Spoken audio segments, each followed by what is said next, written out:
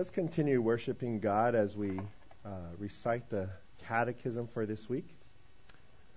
What does the law of God require? Personal, perfect, and perpetual obedience, that we love God with all our heart, soul, mind, and strength, and love our neighbors as ourselves. What God forbids should never be done, and what God commands should always be done. Very good. Why don't you take some time and say hi to those around you? Get to know somebody that perhaps you don't know. You could leave your seats and you could walk around. You could say hi.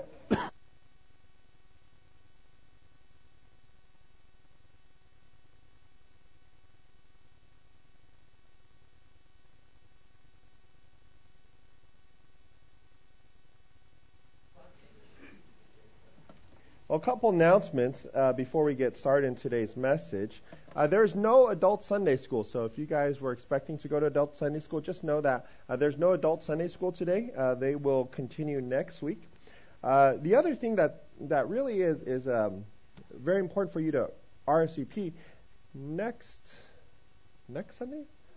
Sunday, right? Yeah, next Sunday we are going to have a family luncheon. And what that means is, as an English congregation, a lot of times we come to the first service and then we go home, or maybe we come and we go out to eat. We don't have a chance to actually get to know one another. And so the purpose of these luncheons is once a month, our congregation will intentionally try to sit down and share a meal, get to know one another, find out each other's names, and a little bit more what is going on in their life. Hopefully, as a congregation, we will learn to love and practice all the one another's. But part of that just means we have to break some ice. So if you haven't RSVP'd, please do so. We need to get a pretty good head count so we could prepare enough food. The food is not free. We are charging, but it will be covered partially by the church. And finally, pick up your tax receipts. If you haven't picked up your tax receipt, please pick it up. I think next week is the last week that they will be distributing it. If you have not picked it up by then, they will try to send it to you one way or another, but it will take a little bit more time. Let me pray, and then if you need a Bible, go ahead, raise your hand. We'll have one of the ushers bring a Bible over to you. But will you pray with me? Heavenly Father, God, we are thankful that you allow us to come and worship you. We know half of our church is up in Dodge Ridge, and we pray also for them as they continue to worship you. We pray, God, that as we hear from your word, Lord, would your Spirit speak to us, each of one of us individually, specifically, powerfully. Would you sustain my voice? Would your word cause us to come alive? Cause our ears to be open. We pray these things in your Son's name. Amen. So, I want to start off this week. This week, it is a kind of a difficult week for me and my family. 15 years ago, I started working here. Almost 15 years ago, I started working at this church. And this is the first full-time ministry that I took on. So I suspected that as a youth pastor, I'd be gone many evenings, right, with youth group and other, Bible studies, and there'd be lots of weekends that I'd be missing with retreats and whatnot. And so, 15 years ago, we decided that, I decided it'd be a good idea to get a dog. And, somebody has to protect the house. And so we got a dog 15 years ago. And over the years, Maya, our dog, has been like a real great source of joy for us. And so this week has been really hard. She's at a point where we're about ready to say goodbye to her. And it's always hard, right? Because this is a family member that you just love and you care for, and you spend all this, effort and passion, and you have to get ready to say goodbye. But part of the grieving process for us is remembering all the events and all the joys that she has contributed to our family.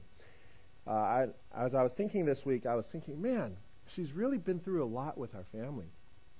Some of you guys were actually in youth group when this happened, but early on in ministry for me, after youth group, I came home one night, and really late at night, I was decompressing. Everyone else was sleeping, or Sumiko was sleeping. I got a knock on the door around 11:30 at night, and my dog Maya just started going nuts. She's like, oh, she's really like has a tough growl. I open the door and there's two policemen at my door, and I said, well, your policemen, so come on in. I don't know. I don't know what you're supposed to do. So they come on in, and this mean, tough growl of a dog just starts licking them, right? And she's just like the nicest, friendliest, worst guard dog ever. It turns out like some of our kids did not go home after youth group, and they forgot to tell their parents, and so I got that. But she was there. She was trying to guard us. I remember when our girls were born, both of our girls, there were many, many early morning, late nights. Those of you who still have young children, you know. And so there were times when we would have to, in the middle of the night, go from our bedroom to the kids' bedroom and like feed them or change them or whatever. And every time we went, Maya would, bravely just come march with us, right? And she's like, oh, doesn't matter what time it is, she's always with us. And there are times when our kids were sick. And so sometimes either me or my wife would sleep in their bedroom with them. And whenever that happened, our dog would always just sleep in that room. She knew. Somehow she knew that they were sick, and she would always sleep in their bedroom. There were some funnier moments, too, as our family continued to grow. Sumiko and I, we would counsel people. We would talk with people. We'd have Bible studies at our house. And it would always be during the most serious conversations. Maya would sit there listening to us talk about spiritual matters, and all of a sudden the room would just be filled with obnoxious gas. And Maya will look at us as if I didn't do it, but we all know she just farts. She's famous for her farts. Perhaps what I remember most about our dog is when our oldest child, at one point, she was actually attacked and mauled by another dog. And Maya jumped in and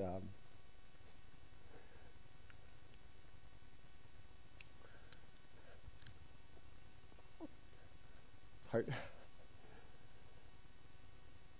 Without her, I don't know if my daughter would have survived. I share all this because there's something powerful about remembering, isn't there? There's something significant when we remember what we have, and we remember what life was like before we had it. Sometimes when we remember, it changes us, and it causes us to refocus our thoughts, and it causes us to refocus our hearts, refocus our attitudes, and the little things that bother us. It doesn't seem as important. And Paul tells us, actually in the book of Ephesians, Paul tells us one thing in the entire first half of the book. In 3 chapters of Ephesians, there is no command except for one. You could look through the first half of the book, and in the whole first half, there's not a single command to the church except for this one. And that one command is not just any command, right? It's an imperative. It means you must do this, Christian. And the command is to remember.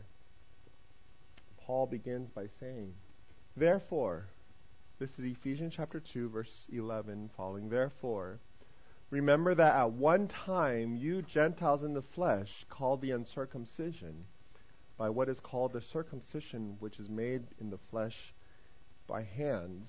And we're going to pause there. I'm going to talk a little bit about that. During the early church, when Paul was starting pastoring these early church, the church was comprised primarily of 2 ethnic groups. Or maybe that's not the right way to say it. 2 groups that comprised the church.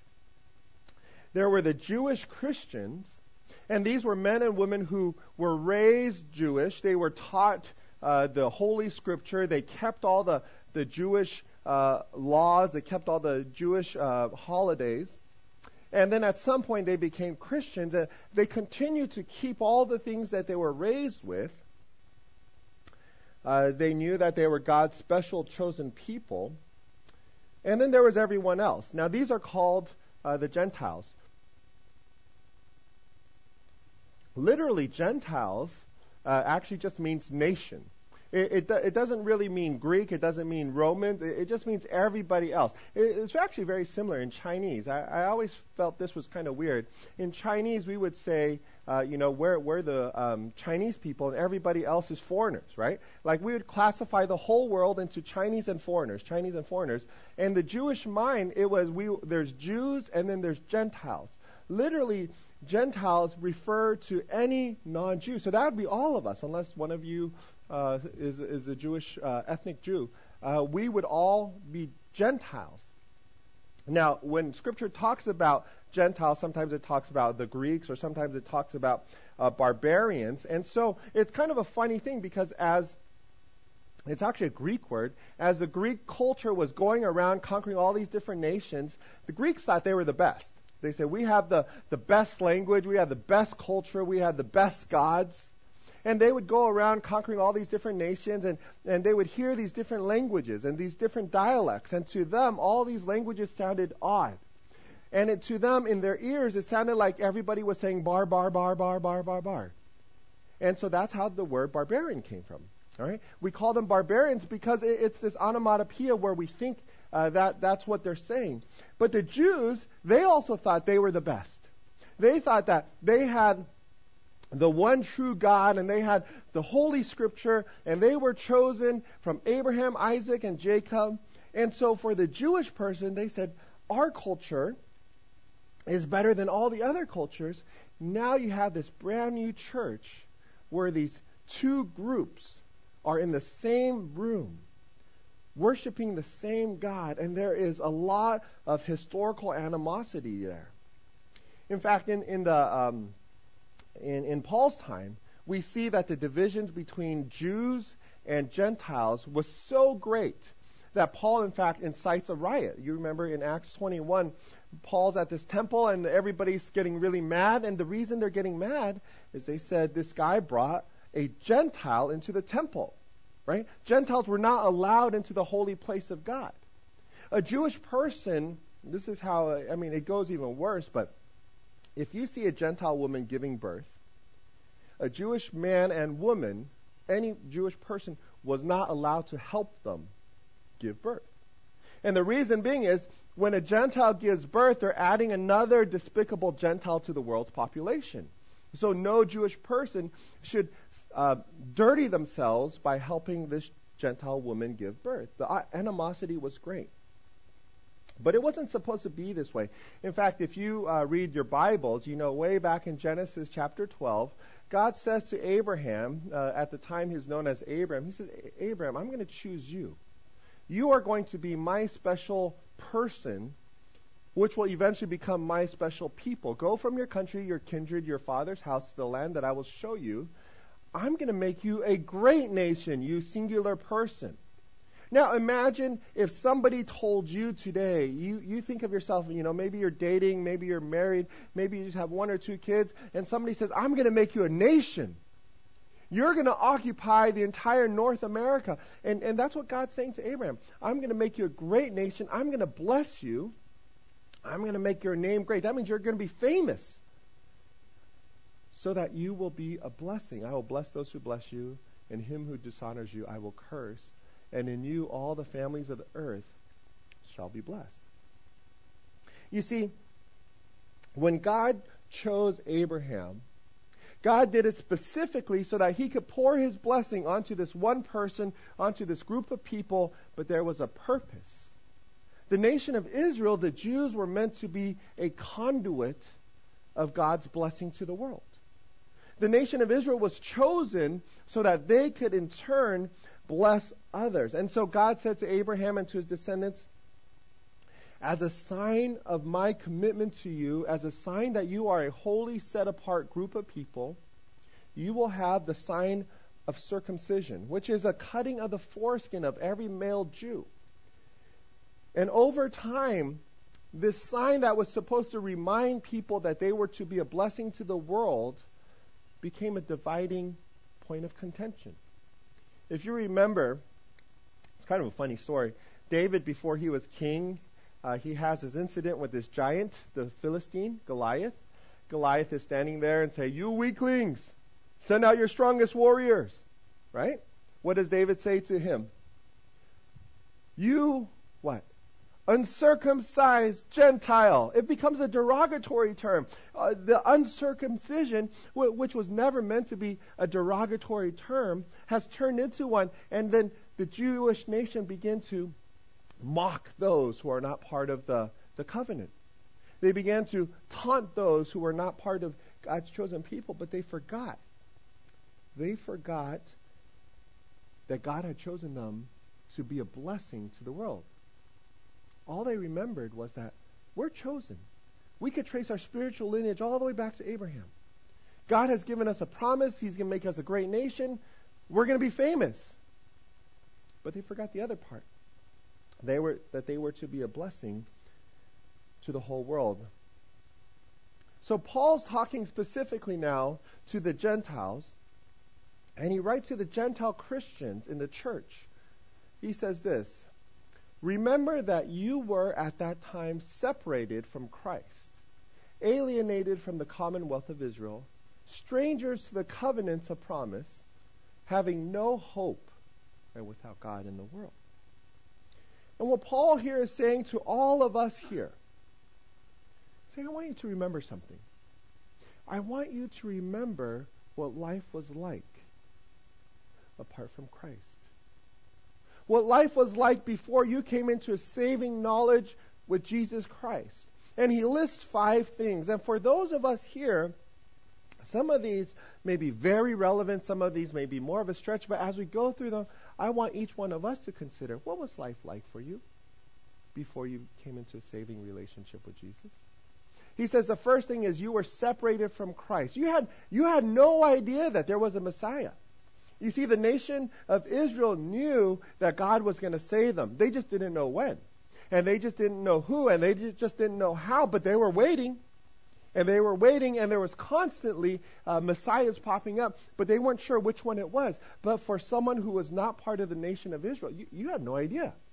In fact, you're completely blind. You don't know that there's a Savior. You probably didn't even know. I didn't even know that we needed a Savior. And so, one of the things we must remember is that we were spiritually blind. We had no idea that there is a God who has a rescue plan for the world. The second thing that Paul says is, remember that you were alienated from the commonwealth. And the language here really is talking about citizenship, membership into the nation of Israel.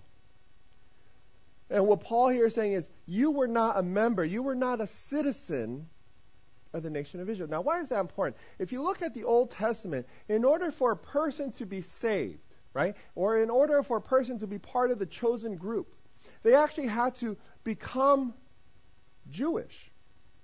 Jesus is talking with the Samaritan woman, and she's kind of trying to evade his questions a little bit. She said, well, where do you worship? And Jesus tells her, you Samaritans worship what you do not know. We worship what we do know. For salvation is from the Jews. So if you want to become saved, if you want to be part of this group, you have to first become a Jew. Notice what Ruth says. This is kind of an interesting passage. Sometimes we hear it at weddings. But Ruth, if you know the story, her husband dies along with her brother-in-law and her father-in-law. All the men in that family dies. Her mother-in-law says, hey, why don't you go home? You're young, get married, you have your own kids, live your own life. And she says, no, don't make me do that. I'm going to follow you. Right? And what she's saying is, when I follow you, your people, you're going to be my people. I'm basically adopting your culture.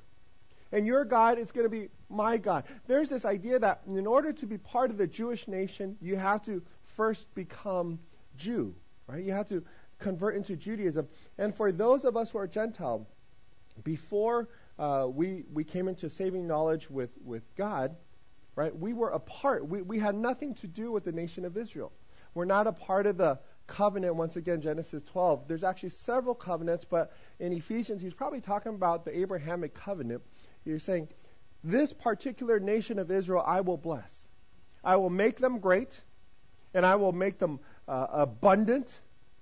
And whoever blesses them, I'll bless. Whoever curses them, I'll curse. As someone apart from Christ, as a Gentile, you had no part of that blessing. You had no part of that promise. You couldn't say, well, God, you promised to bless me, because he didn't. God, you promised to make me into a great nation. He didn't. He promised it to the nation of Israel. And for those of us who are not Jews, we're not a part of God's blessing. He says you're without hope. And everybody is without hope, truthfully, right? But you're without hope for salvation. You're without hope for eternal life. You're without hope for justice. Apart from God, there is no means of right and wrong. Everybody just did whatever they wanted to do. There's no hope in life. And finally, you're without God. Now, honestly, for all of human history, we all worship gods. And when Paul says this, he's saying, you're without the one true God. Now, the Greeks, they actually had a lot of gods. And in fact, they found the Jews to be quite odd in that respect. They said, well, what's the name of your gods? A Jewish person said, well, no, it's just one God. So, okay, what's the name of your God? Well, we don't say his name. It's so holy, right? And it's just this odd interchange. And the Roman and the Greek would say, well, we have hundreds. It's okay. We could just add them to the pantheon and say, no. We only have one God. It doesn't matter if you're Roman or Greek, Chinese, Japanese, Asian. It doesn't matter. We all worship a God. It could be ourselves. It could be our job. It could be money. It could be a God made of stone and wood. We all worship a God, but without the one true God, we don't worship the Yahweh God. And Paul tells you, and he tells me, I want you to remember what your life was like. Not to make you wallow in pity, not to make you sad and depressed. I want you to remember the richness and the beauty, the wonder of the gospel, because when we remember what our life was like apart from Jesus Christ, it causes us to be grateful. And then once again, we mentioned these two words. Paul uses the same transition, and it's perhaps the most beautiful transition, but now.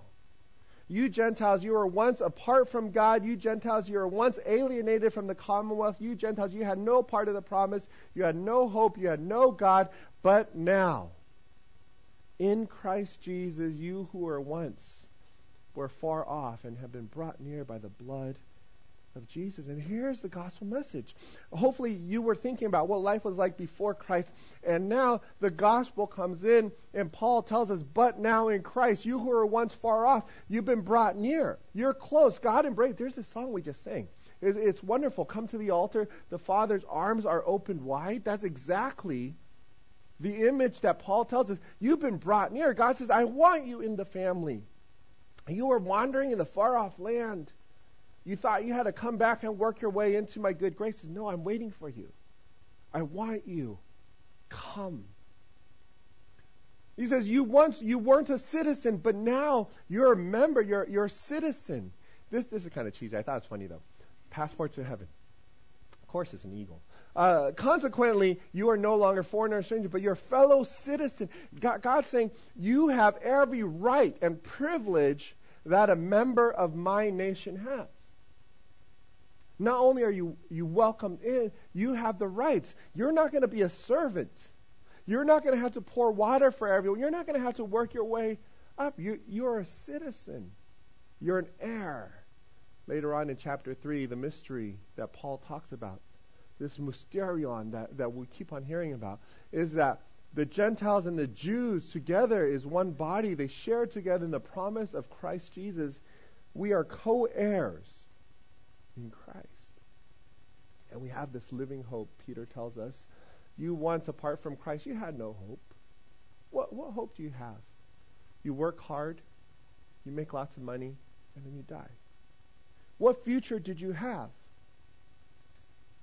that you could talk about, that you could share with? But now, with Christ, there is this living hope in each one of us because of the resurrection of Jesus Christ. And this all happens. Oh, and not only were we once not a part of God's family, but now we're members of God's household. God says, welcome to the family. That's exactly the theme that we're trying to talk about throughout this year. You are God's family. We are God. This church is God's family. And every person that is a follower of Jesus Christ, you are a brother and sister. I know sometimes it's kind of weird. We don't really use the word brother and sister a lot. Some churches, they call each other brothers, sisters. I think in the Chinese congregation, you hear that more often, right? Everybody's like sister, brother in Chinese. But in English, we like our individualism. But what Paul here is talking about, what the Bible is talking about, is we are literally spiritual family. And in fact, you should be closer to your spiritual brother and sister than perhaps even physical blood if they don't share the same hope that you have.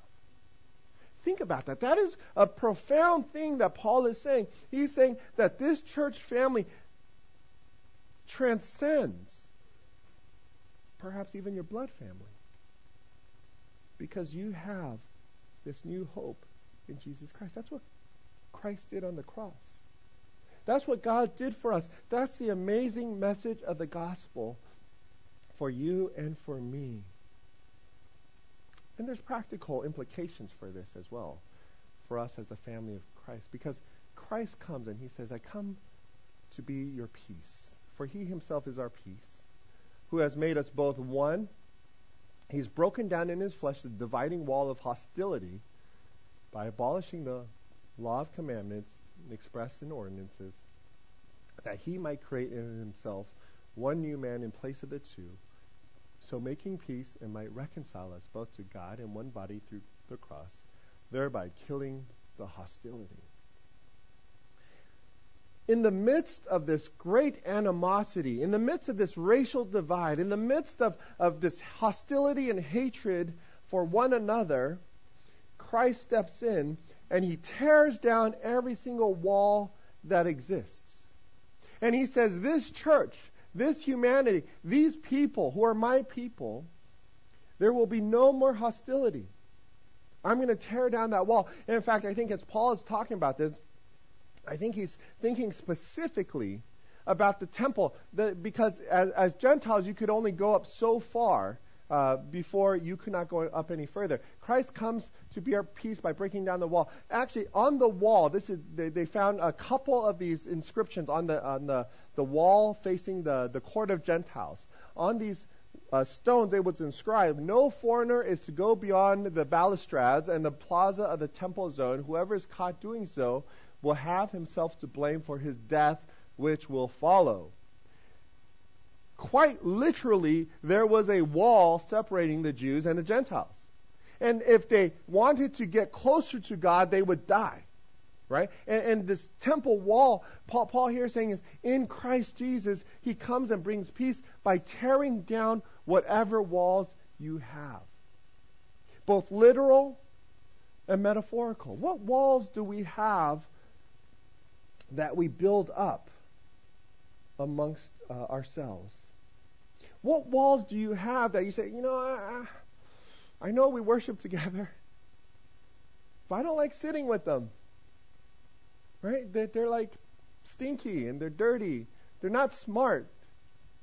They're too young. They sing with an accent.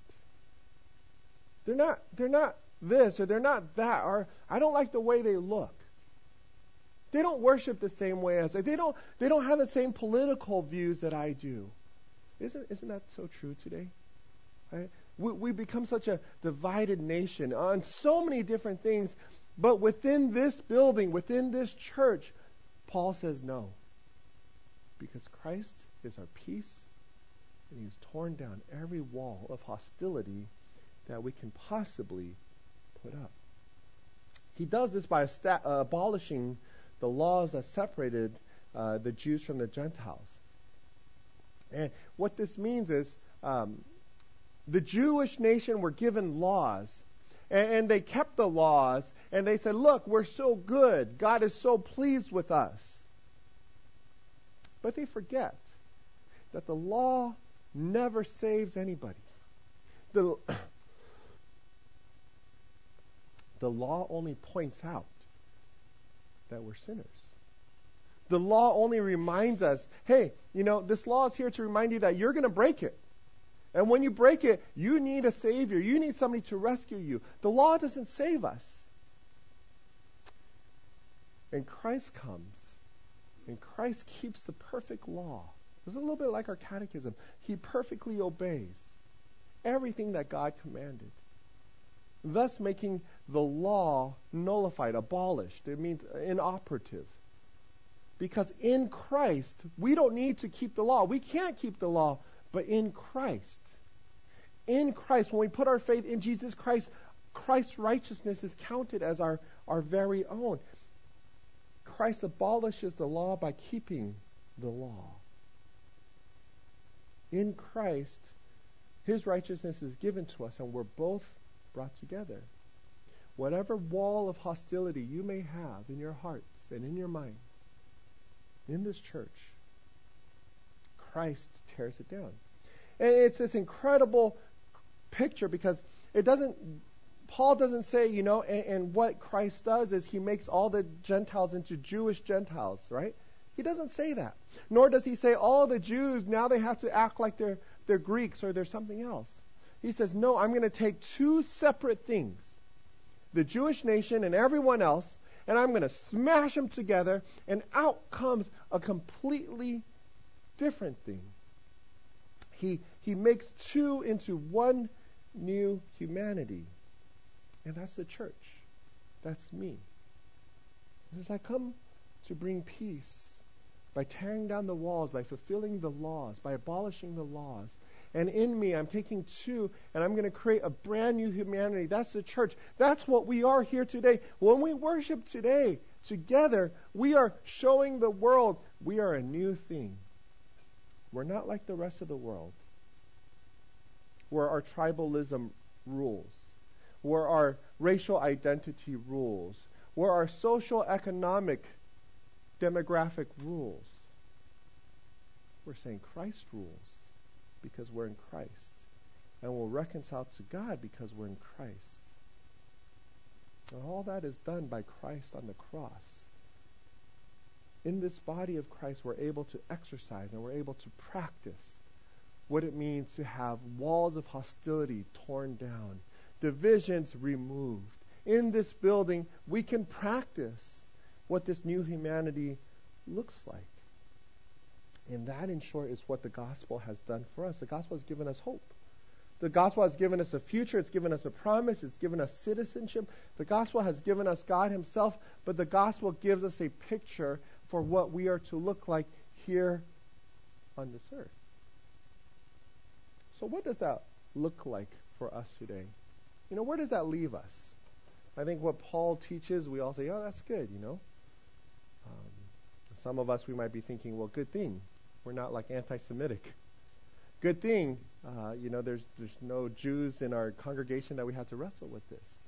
Good thing we don't have these racial divisions that Paul faced. But any time we find our primary identity in our race, our cultural preference, or language, or any other thing apart from Christ, and we elevate it above others, or we look down upon others, we rebuild the wall that Christ has torn down. If we're honest, we know in our nation we continue to wrestle with race. We continue. Martin Luther King said decades ago that a Sunday morning, 11 o'clock, is still the most segregated time in our nation. Yeah, it's true. And some of us, we think, well, we might be people of color, we're minorities, so we're not really part of this conversation. But the truth is, even here in this building, even here in this church, we have racial divisions. Sometimes we don't even think about it. Sometimes we think, well, there's a Chinese way of doing things, which seems old-fashioned, and then there's the ABC way of doing things, which is awesome. Right? And we might not think, we're just being funny. We're creating division, aren't we? We say, that Chinese congregation, the way they do things, it's so like old-fashioned, or we could do it better. We have this pride. Go the other way. Like, those ABCs, they don't have any respect. They don't know what they're doing. They're young. We can't trust them. Even within our church and even within our hearts, even within our own families perhaps, we have these divisions. And maybe it's not racial. Maybe it's how educated people are. As a culture, we love education, we love degrees, and we love letters after our names. And the more letters, the better, right? It doesn't matter if they actually translate into a higher salary, just better. It's better to have more letters after your name. And we look at somebody with a college education, we look at somebody with just a high school education, and we think, what can that person teach me? How can that person lead this Bible study? How can that person disciple me? Maybe it's not college education. Maybe it's the way we think. This guy, he's super fundamental. Right? He's like ultra conservative. Come on, get with the times. That's not the world we live in anymore. Or look at this person. Oh my gosh, he's this flaming liberal. Like how can you even call yourself a Christian? We create these barriers. And Christ says, I've come to be your peace. I've come to tear down the walls of hostility. Maybe it's for some of us, it's how we do church. I can't believe these guys don't sing hymns every week. Don't they love Jesus? Or how come they're not wearing suits to church? Oh my goodness, this guy has no respect for God. Anytime we elevate our personal preference, we risk rebuilding the walls that Christ has torn down. I want to end with a story that really, as I was reading the story, just really illustrates this idea that in Christ there's a new humanity. In Christ there's no more barriers. And in 1992, in the nation of Rwanda, many of you probably heard about this. It's probably one of the worst civil wars in that area. Between two tribes, the Hutus and the Tutsis. Now, anthropologists will look at these two tribes and say, honestly, we can't tell a difference. Ethnically, they seem to be the same. They look the same, but there's a stereotype that the Tutsis were taller and the Hutus were shorter. But ethnically, religiously, geographically, they seem to be indistinguishable. But in the early 90s, Rwanda was going through this civil war between the Hutus and the Tutsis. The Tutsis were the minority group, but they actually controlled most of the government for many years. And they dominated the country politically, they dominated the nation financially, and after years of colonial rule, the hostility finally boiled over, and it is during the civil war that they experienced perhaps one of the most brutal genocide any country has experienced. There was 100 days where nearly 1 million Tutsis were slaughtered. And you might remember hearing this in the news. Neighbors were killing neighbors. They were going and killing classmates that they had grown up with. People who they lived with were killing one another. So in 1992, Alice, who was a Tutsi, she had taken refuge in a church when the killings began. She brought her 9-month-old daughter and her 9-year-old niece, along with some other children. Hutus threw bombs into that church. And she fled the church, and she ran into a swamp. She was holding her 9-month-old and her 9-year-old niece, and she was hiding in the swamp. And Hutus found her, and they came for her. Emmanuel was a Hutu who happened also to be a classmate of Alice. He came with other Hutu men with machetes. He found Alice. He chopped off her arm. He sliced at her face. There's a deep gouge in her face. Him, along with other men, killed her 9-month-old daughter and her 9-year-old niece.